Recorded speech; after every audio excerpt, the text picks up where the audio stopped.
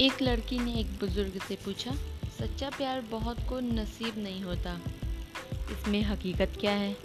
बुजुर्ग ने कहा, जाओ फूलों के बाग में जो सबसे खूबसूरत फूल हो उसको तोड़ के लेके आओ।